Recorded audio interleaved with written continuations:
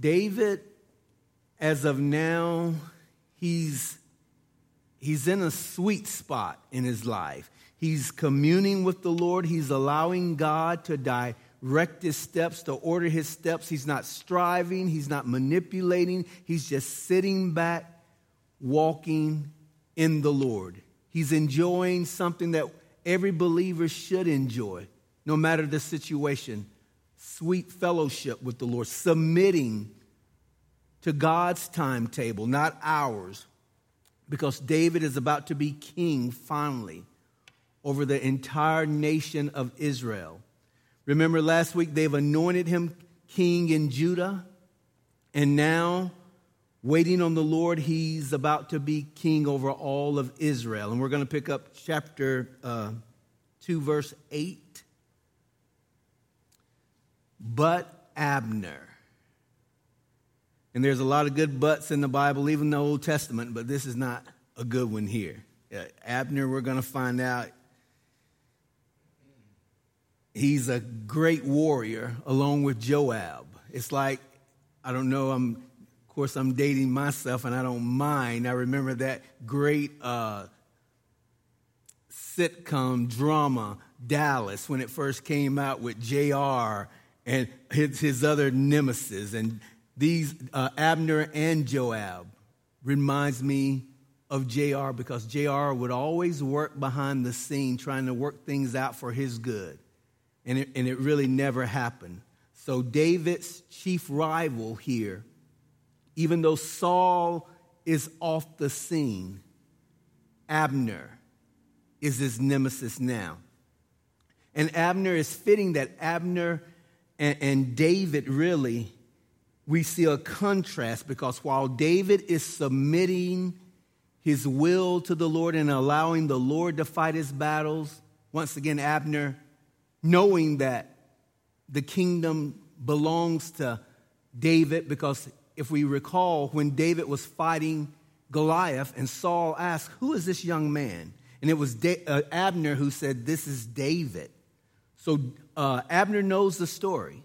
He knows that the kingdom belongs to David. But yet and still, Abner, in his self-will and his self-rule and not wanting to be harnessed by the Lord, is going to still take Saul's kingdom and run with it for about 5 more years. It's a total of 7 years before he becomes king of Israel. But it says in verse 8, "But Abner, the son of Ner, commander of Saul's army, took Ishbosheth." Ishbosheth means man of shame. And I don't know, I guess they called him man of shame. The Lord knew, because when his other brothers was on Mount Gilboa fighting, it says nothing about Ishbosheth being there. The son of Saul, he took him and brought him over to Mahanaim. And you remember, Abner, by this time, Abner is walking in grace, the grace of the Lord, because when David goes in to the camp of Israel, it had to be supernatural because the Lord had to put a great sleep on Israel. David goes in, takes Saul's spear and his cruse, and Abner was supposed to be protecting Saul. So truly, Abner should have lost his life right there. But Saul spared him, and it says, "And he made him king over Gilead." This is what Abner did. Over the Asherites, over Jezreel, over Ephraim, over Benjamin, and over all Israel.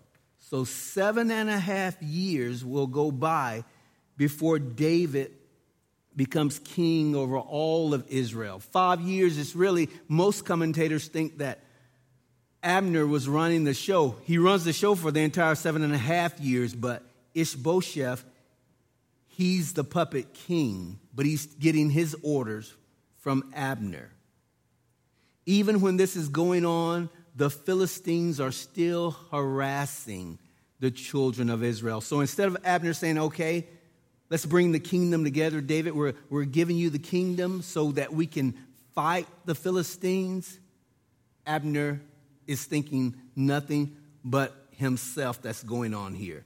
And that's what we're going to find out about him. And as I was thinking about that, as believers, The Bible says in 1 John, we should walk in light as he, Jesus Christ, is in the light. Because only when we're walking in the light is when we have true fellowship with the Lord. And as believers, we know if we're walking in the light or not. We know what the word says. So when we just obstinately disobey his word, we're no longer walking in fellowship with the Lord.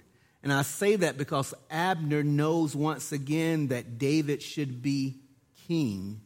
And so he's not only fighting against David, he's fighting against the Lord, and that's always a no-win battle. It says in verse 10, Ishbosheth, Saul's son, was 40 years old when he began to reign over Israel, and he reigned 2 years. Only the house of Judah followed David. So Judah is not going for it. David is Judah's king right now. And I give David some credit here because in these 7.5 years, he does not go to war with the kingdom of Israel. David, especially here, is a picture of Jesus Christ. Because God's true King Jesus, he never takes territory by force. He never takes our hearts by force. He gives every human being a choice. Will you choose me? Will you choose Christ? Or will you choose your own self-will? So David, once again, is just sitting back. It says this in Revelation chapter 3, I think. Behold, I stand at the door and knock. Jesus speaking. If any man opens the door, I will come in and dine or sup with him. So once again, David is not striving. He's not conniving. He's not trying to make things happen in his own energy, but he's waiting on the Lord. And the Lord rewards him for that. And the time that David was king in Hebron over the house of Judah was 7 years and 6 months. Now Abner, the son of Ner, and the servants of Ishbosheth, the son of Saul, went out from Mahanaim to Gibeon. Abner, once again, is only thinking of himself. He moves his forces from up north. He goes down to the south where Gibeon is. David has a group of men there. And once again, at this time, when they should be fighting the Philistines, they're having a civil war.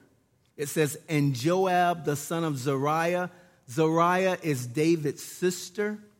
She has 3 sons here, Joab, Ashiel, and Abishai. This is David's nephew, of course. And so they know each other. It's like sometimes the uncle is a lot younger than the nephews. I think this is the picture here because the sister is so much older. And it says, and Joab, the son of Zeruiah, and the servants of David went out and met them by the pool of Gibeon. So they sat down, one on one side of the pool and the other on the other side of the pool. You guys know I love Westerns. I see this picture as the OK Corral. All of the gangsters are there. All of the cowboys are there, and they dislike each other. This civil war is going on. I'm sure Abner knows Joab and vice versa because these 2 men are great warriors. Then Abner said to Joab, let the young men now arise and compete before us. And Joab said, let them arise. So they arose and went over by number 12 from Benjamin, followers of Ishbosheth, the son of Saul, and 12 from the servants of David. I wouldn't want to be one of the 12. I wouldn't even want to be in this. I wish I would have wanted to be away with David. David shows wisdom. He's not here. And it says, and each one grasped his opponent by the head. See that picture? And thrust his sword in his opponent's side. So they fell down together. Once again, this is no Oculus meta game here. This is the blood sports they played. They just felt like this would be cool. Let's see who wins. Neither one wins. Some commentators says David's 12 men did not die, but I don't agree with that. If you get stabbed with a sword or a dagger in the stomach, it says they all fell down, and I'm sure all of them fell down dead at this time. So they're engaging in combat here, sporting. Therefore, that place was called the Field of Sharp Swords, which is in Gibeon. And this is a barbaric display. This shows really the depravity of man. What do you want to do? You know, growing up, I used to love boxing, and I still watch it if it's something I say, a good boxing match. But what I cannot watch is those MMA fighters. It's a little too barbaric for me, just to see them beat one another. And I'm reminded of the movie Gladiator. Are you not entertained? And that's all it is, entertainment. That's what's happening here. These are image bearers of God. And they just go and grab one another and slaughter one another. But once again, David shows wisdom. David is not here. And it's a good thing David is not here, because this is a civil war that's brewing. And it's about to be a greater civil war. And David is going to rule over the entire nation of Israel. So it's best that he wouldn't even be caught up in this. One of Jesus' Beatitudes in his Sermon on the Mount says this in Matthew 5:9. Blessed are the peacemakers. That's what every believer is called to, peace. For they shall be called sons of God. That's David's heart. I have to remind myself of that. I'm here to make peace, and I do everything best I can to live peaceably with one another. So he says in verse 17, so there was a very fierce battle that day. And Abner and the men of Israel were beaten before the servants of David. What happens after this little sporting event? They go to war with one another. It says, now the three sons of Zeruiah were there, Joab, Abishai, and Ashiel. And Ashiel was as fleet of foot as a wild gazelle. I don't know if that's a good thing or a bad thing, but I'm pretty sure it's probably a good thing. I told you about what they would say about Deion Sanders in his prime. They said when he would run, it was like he was running on air. And as I think of Ashiel here, he must have been something like that. But it says, so Ashiel pursued Abner. Of all the people Ashiel could have pursued, it was a bad day for him, because he pursues this great warrior, Abner. And in going, he did not turn to the right hand or to the left from following Abner. Then Abner looked behind him and said, are you Ashiel? I don't know how he knew that. I guess he was catching up with him very quickly. He answered, I am. And Abner said to him, turn aside to your right hand or to your left. Now that's something he should have did at this time. I know what Joshua says, we shouldn't turn from the right hand or the left when it comes to the scriptures, but this is good information he should have took heart. And lay hold on one of the young men and take his armor for yourself. Get you a trophy for someone else, because you're not qualified, you're not ready to go to battle against me. That's what he's telling him. But Ashiel would not turn aside from following him. So Abner said again to Ashiel, turn aside from following me. Why should I strike you to the ground? How then could I face your brother Joab? So he knows Joab. Joab, once again, being a seasoned warrior, a veteran on the battlefield. He knows that about Joab, and he doesn't want to have to face Joab. However, he refused to turn aside. Therefore, Abner struck him in the stomach with the blunt end of the spear. They said they would sharpen the blunt end of the spear so they could just stick it in the ground if they had to, and not get the spear dull by putting it in the ground. So he hit Ashiel with so much force, running. He saw him, hit him, and it went all the way through his back. Now, that's a lot of force there. That's what happens. So that the spear came out of his back, and he fell down there and died on the spot. I'm sure he did. So it was that as many as came to the place where Ashiel fell down and died stood still. This is a civil war that's happening, and it turns into a blood feud after this with Joab and Abishai. And so it just gets worse and worse. Joab and Abishai also pursued Abner. And the sun was going down when they came to the hill of Ammah, which is before Giah, by the road to the wilderness of Gibeon. Now the children of Benjamin gathered together behind Abner and became a unit. So they get ready, they're going to war, and took their stand on top of a hill. Then Abner called to Joab and said, "Shall the sword devour forever?" Abner asked a great question. I believe Abner was a wise man. It's a great question for the church today. Shall the sword devour forever? He says, "Do you not know that it will be bitter in the latter end? How long will it be then until you tell the people to return from pursuing their brethren?" And so what Abner is saying, we are all Israelites here, and we shouldn't be fighting against one another. And he probably told him, "I also warned Ashiel about coming after me." But with all of that going on, because the Old Testament is nothing but pictures of a New Testament principle, so there's a precept here that I think we should understand.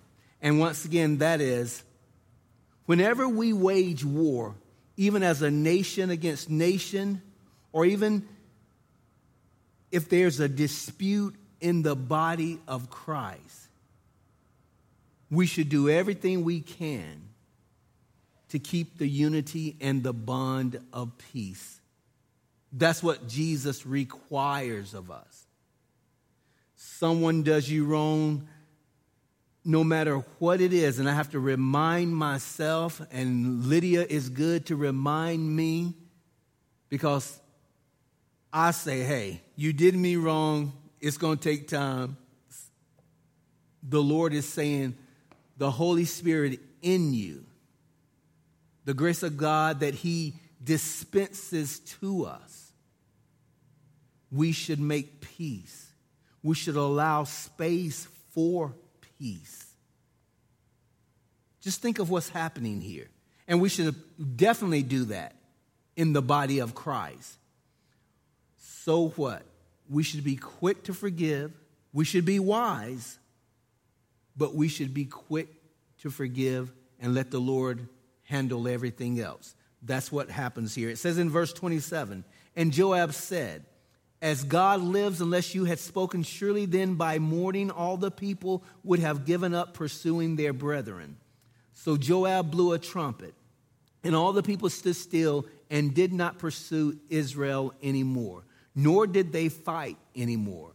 Then Abner and his men went on all that night through the plain, crossed over the Jordan, and went through all Bithron, and they came to Mahanaim. So Joab returned from pursuing Abner, and when he had gathered all the people together, there were missing of David's servants 19 men and Ashiel." So I don't know if that's the 19 men plus the 12. I would probably think that. But then he says, "But the servants of David had struck down of Benjamin and Abner's men 360 men who died." Remember, David is getting stronger and stronger, and the house of Saul is getting weaker and weaker. And the reason David is getting stronger and stronger is because he's yielding more and more to the will of God. When we yield to the will of God, when we're walking in fellowship and communion with the Lord, no matter what the enemy tries to throw our way, it's going to be worked out for our good. And we grow stronger and stronger, more mature in the Lord. That's how it works. It says, "Then they took up Ashiel and buried him in his father's tomb, which was in Bethlehem. And Joab and his men went all night, and they came to Hebron at daybreak." Chapter 3. Now there was a long war between the house of Saul and the house of David, still called the house of Saul. But David grew stronger and stronger, and the house of Saul grew weaker and weaker. That's what happens once again when we're walking with the Lord. David, I think Psalm says this, delight yourself in the law of the Lord, and he and in his law he meditates day and night. He shall be like a tree planted by the rivers of water that brings forth fruit in its season. Just keep doing right. Just continue to obey the Lord. In his season you will prosper, whose leaf also shall not wither, and whatever he does shall prosper. That's what's happening to David. That's what's happening to the whole kingdom of Judah at this time. There's no tension. There's no struggling between Judah and Israel. And the reason is because the right king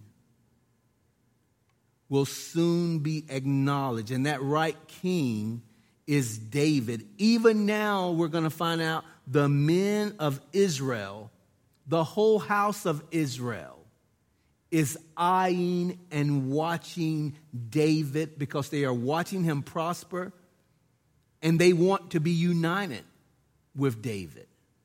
But Abner is not letting it happen right now. And it's the same thing with every believer. Once again, I'm saying the same thing. When Jesus Christ is seated on the throne of our hearts, no matter what's happening in our lives, it will benefit us. He will take care of us. He will prepare a table for his children in the midst of his enemies. He will never leave us nor forsake us. He's always there for our good, no matter what's going on in our lives.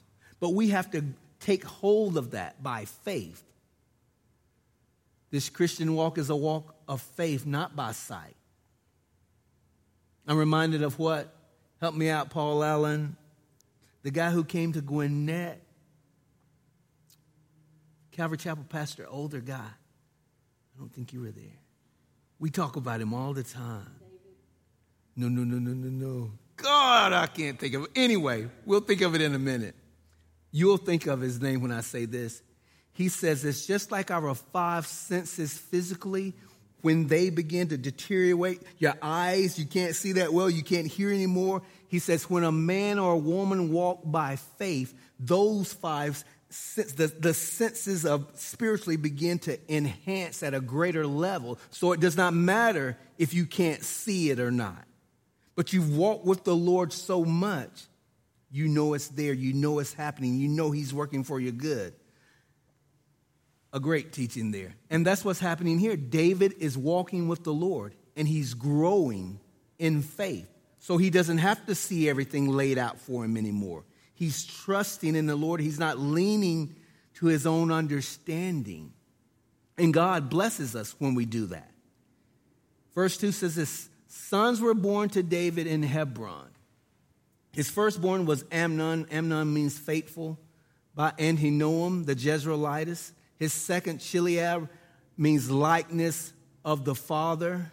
By Abigail, the widow of Nabal, the Carmelite. The third, Absalom, father of peace, the son of Maacah, the daughter of Talmai, king of Geshur. Notice it says the daughter of Talmai because David is marrying these women to form a military or political league and strengthen his kingdom, and he's depending more on the marriages he's making than trusting in God.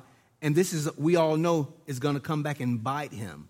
The fourth, Adonijah, my Lord is Jehovah, the son of Haggith. The fifth, Shephatiah, the son of Abital. And the sixth, Ephraim, by David's wife Eglah. These were born to David in Hebron. And what the Holy Spirit gives us here, this is more than a genealogy. Who cares about the genealogy right here? The Holy Spirit is speaking to it, and it testifies against the wrong decisions David is making. He's depending on these leagues and these political comings together instead of depending on God. So even right here, we see a little chink in the armor of David. It's something in his character that he's not depending with his whole heart on God. He's still making leagues for his benefit, and he's doing this by his marriages. The last chapter, he only had 2 wives. He has 4 now, 6 altogether. Deuteronomy had told the king, You write this down. Do not multiply horses, do not multiply wives, and do not multiply silver or gold. And that's what he's doing. We know it was common in the culture, especially in the Near East, to have harems. Once again, politically or militarily, you would have these harems. But David was not supposed to have them. God never winks at sin. Once again, this is a cultural thing.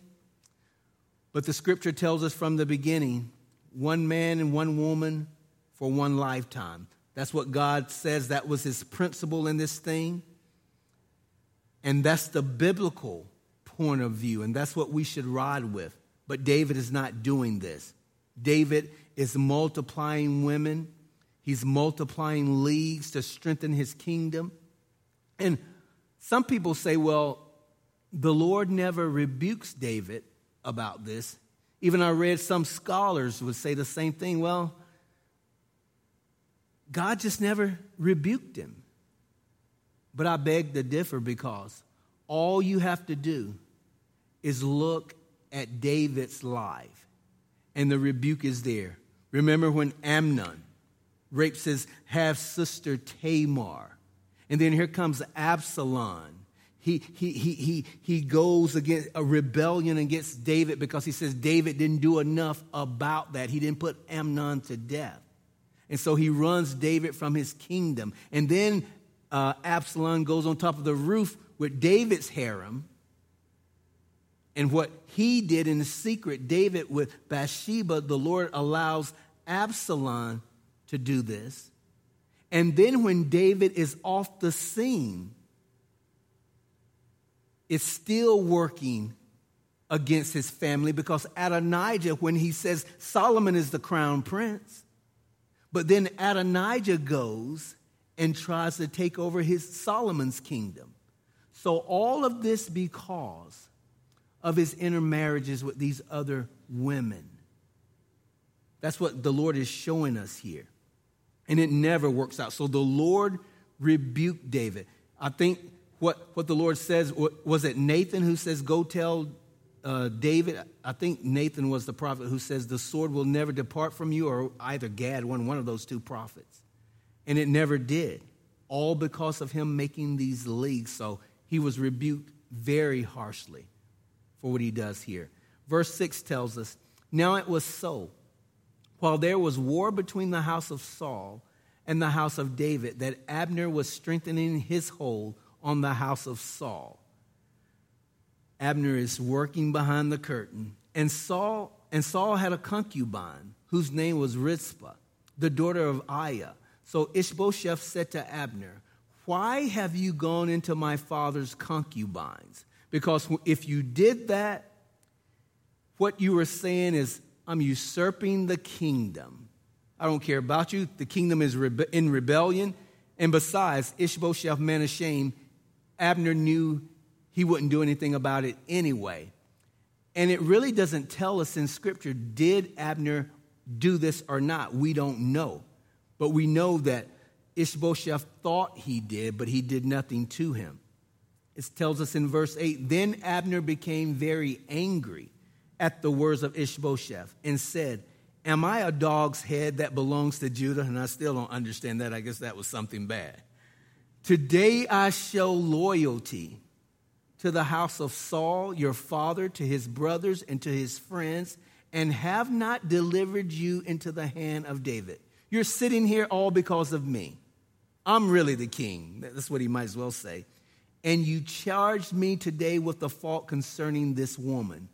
May God do so to Abner, and more also, if I do not do for David as the Lord, here it is, as the Lord has sworn to him, because Abner knew David was supposed to be king, to transfer the kingdom from the house of Saul and set up the throne of David over Israel and over Judah from Dan to Beersheba, the entire kingdom.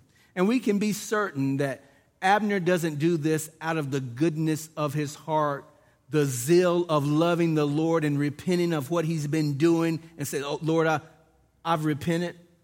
I'm going to help David get the kingdom. He does this because he sees the writing on the wall. He knows that Ishbosheth is a weak king. He knows that Ishbosheth should not even be on the king. And that's why it says in chapter 3 at the beginning, David is growing stronger and stronger, and Saul's kingdom is beginning to be weaker and weaker. And all the eyes of Israel is on David because they want David to be king anyway. So Abner is just having an excuse, making an excuse so he can go and complete this. As believers, Scripture tells us we should examine ourselves, making sure we're in the faith. Once again, we need to make sure that the Lord is on the throne of our hearts, that we're not in rebellion to anything that the Lord is speaking to us that we should do, should be doing, that we are walking in lockstep in fellowship with the Lord, the best of our ability. Abner, once again, he's sinning against light. And there's always danger when you do that. He says, and he could not answer Abner, speaking of Ishbosheth, verse 11, another word, because he feared him. Then Abner sent messengers on his behalf to David, saying, Abner is acting like he's the king. And I love David because David is not going to truly give him the time of day. David is going to direct his reply and his answers to who is the king, Ishbosheth. So he's going to bring Abner down to his rightful position, a servant and a middleman. I know you've been acting like king. You're wanting to be king, but I'm not going to acknowledge you as king. Even Ishbosheth, he's the king, and we know you've been plotting and manipulating things here. So I love his reply. David saying, who is the land? Saying also, make your covenant with me. And indeed, my hand shall be with you to bring all Israel to you. So he's speaking again as a man in authority, as a man in charge. And it tells us in verse 13, and David said, good, I will make a covenant with you. But one thing I require of you, you shall not see my face unless you first bring Michal, Saul's daughter, when you come to see my face. So he's saying, Ishbosheth, this is the transaction you must make if you want to unite the kingdom here. Bring me Michal, my wife. And he's saying, for the life of me, I can't understand why he wants Michal, because she's not going to be anything but a thorn in his side again. But the reason he wants her back, because David is shrewd here, he knows he's bringing Israel together. And this is going to show that he's bringing Israel together because he's getting his wife back. So David sent messengers, not to Abner, here it is, to Ishbosheth, Saul's son, saying, give me my wife Michal, whom I betrothed to myself for 100 foreskins of the Philistines. So he's not even dealing with Abner. And Ishbosheth sent and took her from her husband, from Paltiel, the son of Laish. Then her husband went along with her to Bahurim, weeping behind her. That's a sad picture there. I guess he loved her. But it never works out like that, by the way.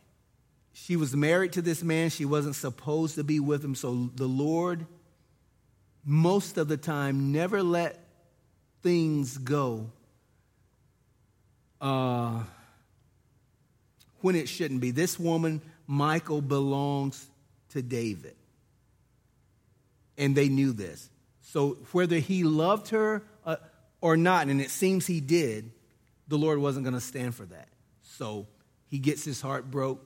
They take her back to David. So Abner said to him, go return, and he returned. So Abner's running the show there. He's a tough guy. Now Abner had communicated with the elders of Israel, saying, in time past, you were seeking for David to be king over you. Always. Ever since he's come back to the throne, because remember, when Judah makes him king, after he defeats, wasn't the Amorites, the Amalekites, remember he takes all of these presents and he distributes them to not only to Judah, but to Israel also. So he's very shrewd, and he's bringing people together, and they know David is a good guy. They know David, it was because of Saul that he's been estranged for these 30-some years. So their eyes is on David, but Abner has been holding them hostage to them coming to David. And it was all because at the beginning of the book of 1 Samuel, Israel wanted a king. And they got a worldly king. They got Saul, head and shoulders taller than everyone else, handsome, everything else. But he didn't have the heart of David. And then I don't understand it, because even after 20-something years, when David goes back and he gets Judah, Judah makes him king. You would think that God would say, okay, let's unite the kingdom right now. David is waiting. David is in fellowship. David is doing the right thing. But then he waits another 7.5 years, and this puppet king, Ishbosheth is king. Really, it's the gangster leader Abner that's ruling. And so he has to wait 7.5 more years until the kingdom is united. Wait on the Lord and be of good courage, and he will strengthen your heart. That's what we have to do. We can be doing, don't get it twisted, we can be doing the correct thing. We can be walking in lockstep with the Lord, and the bottom still might fall out. But remember, we're passing through here. We're passing through. This place is not our home, and we will be rewarded for our faithfulness with the Lord. Verse 18. Now then, do it, he says. For the Lord has spoken of David, saying, by the hand of my servant David, I will save my people Israel from the hand of the Philistines and the hand of all their enemies. Abner knows the truth. All four gospel tells us it was because of envy that they did not let the religious leaders, they did not let the Messiah reign. A majority of the religious leaders knew that Jesus Christ was the Messiah. But it was because of their position in the now that they could not see the then. And let that not be our problem. Let that not be our issue. We can't be so concerned about the now that we forget about the then. We walk by faith. Once again, we're passing through. We're pilgrims here. And we can't let the enemy or our flesh distort the truth of that. Don't we're on shaky ground, you guys. He says in verse 19, and Abner also spoke in the hearing of Benjamin. Then Abner also went to speak in the hearing of David in Hebron, all that seemed good to Israel and the whole house of Benjamin. So Abner and the 20 men with him came to David at Hebron, and David made a feast for Abner and the men who were with him. Notice David is being gracious, whether he wants to be gracious or not. I don't know David's heart. I don't know if David's bitter, and he probably is bitter and upset with Abner. But once again, we do not go by feelings. We go by the word of God. Live at peace with everyone the best you can. So David, I'm sure, is upset, but because of uniting the kingdom and bringing good to the kingdom, that's why David is a shepherd. That's why God knew David's heart. David says, forget about me. It's not about me. Yeah, my feelings may be hurt. Yeah, you might have stabbed me in the back, but it's not about me. It's about this kingdom. And we've been in a civil war, and I want peace. And we know the Lord wants peace. And so that's another precept for the church. We must live in peace. We must be united. There's one Spirit, one Lord, one baptism. So we must walk in unity here. And David does that. Romans 12:18 says, If possible, so far as it depends on you, live peaceably with all. Verse 21, then Abner said to David, I will arise and go and gather all Israel to my lord the king, that they may make a covenant with you, and that you may reign over all that your heart desires. How long has it been since David finally sees this come to fruition, when that cruse of oil was poured on his head as a little lad? And it says, so David sent Abner away. And notice what the Holy Spirit says. And he went in peace. The Holy Spirit will say he went in peace 2 more times, because he wants us to know that all of the things that David had been through, he just pushed it aside. I want peace for the kingdom. I want peace for the people. I want peace in my heart, because any other thing will eat at us. So we should desire peace. I'm reminded of what Eliab, David's older brother, said when he went. His dad had sent him to the battlefield to check out how the battle was going. And he said, and Eliab said, why did you come down here? And with whom have you left those few sheep in the wilderness? David didn't care whether he had a few sheep or not. He would give his life for the sheep, just like a picture of Jesus Christ. These sheep wouldn't bite. He's about to take control of a huge kingdom, and the sheep he's about to rule over, they will bite, and they will bite him several times. But it does not matter to David. David will still lay down his life for his flock.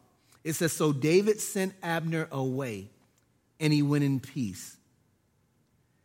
At that moment, happenstance. At that moment, the servants of David and Joab came from a raid and brought much spoil with them. But Abner was not with David in Hebron, for he had sent him away, and he had gone in peace. When Joab and all the troops that were with him had come, they told Joab, saying, Abner, the son of Ner, came to the king, and he sent him away, and he has gone in peace. Don't you know this ate Joab up? He is red, he is hot, he is angry. And he's going to show it. David is about to have the entire kingdom coronate him as king. I'm sure David is feeling well, whistling, having a great time. And then this happens. David has been waiting on the Lord, and now it's about to happen. Paul says this in Ephesians 4, chapter 4, verses 2 through 3. With all lowliness and gentleness, with long suffering, bearing with one another in love, endeavoring to keep the unity of the Spirit in the bond of peace. That's what David wanted. That's what he's striving for. But Joab wants something else, because he's self-willed also. Then Joab came to the king and said, notice how he talks to the king. What have you done? Look, Abner came to you. Why is it that you sent him away and he has already gone? Surely you realize that Abner the son of Ner came to deceive you, to know you're going out and you're coming in, and to know all that you are doing. Now help me out. I think the scripture tells us that David is the king, not Joab. But Joab is acting or reacting like he's the king, disrespecting the king. I've been watching a little on TV about the funeral, and your highness and all of this etiquette stuff, the proper things you should say. They should be saying this thing. He should be saying these things to David. But he's not, because he's upset at David. And I begin to think about when the true king, the King of Kings, Jesus Christ, doesn't make the move I think he should make. And he doesn't do what I think he should do, because I know more than he knows. I find myself saying the same thing sometimes. What are you doing, Lord? Don't you know what's going on? You should have did that, and I would have did it that way. And I'm so thankful that Jesus Christ is not a ruthless king, not a hard king. Because any other king, if I spoke to him the way I do sometimes, or as Joab speaks to David, would have taken his head off. But the Lord Jesus Christ is patient, and he's slow to wrath, and he's slow to anger, and he's quick to forgive us of our sins, just like the Father. And he says, hey, you might think you know more. You might think you're going the right way. But it was me who said, the heart is deceitfully wicked among all else. Who can know it? So you need to be in my word, and you need to obey my word, no matter, once again, what things look like. The compass is the word of God. And no matter what's going on, we should obey it. God is merciful. He is gracious. We don't have to understand. All we have to do is obey. And I'll close with this verse because it touched my heart. Isaiah 55, verses 8 through 9.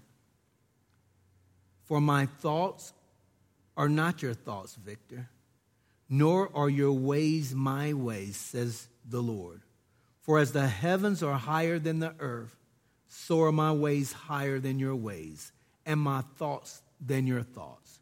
So whenever, just everyday walk of life, it doesn't have to be when we're going through something. It usually happens when we're going through things we think we shouldn't be going through.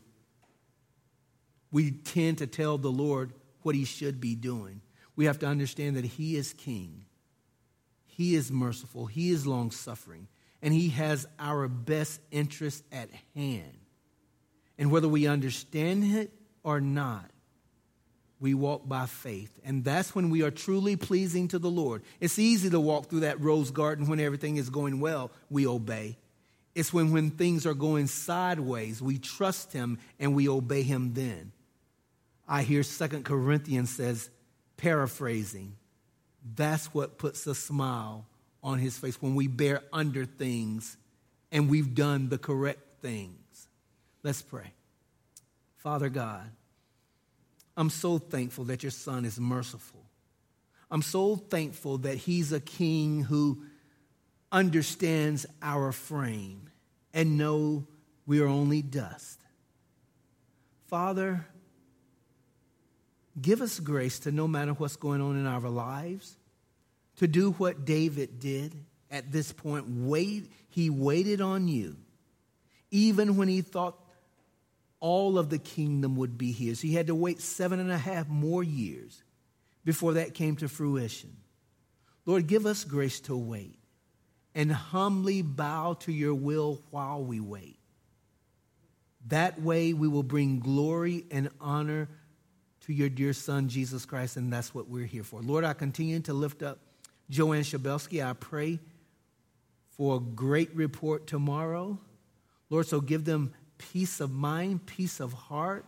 And Lord, I pray for everyone at CR, Father, that you would show yourself strong in our lives, that you would give us grace to forgive, to be quick to forgive, and move on and bring glory to your dear son, Jesus Christ.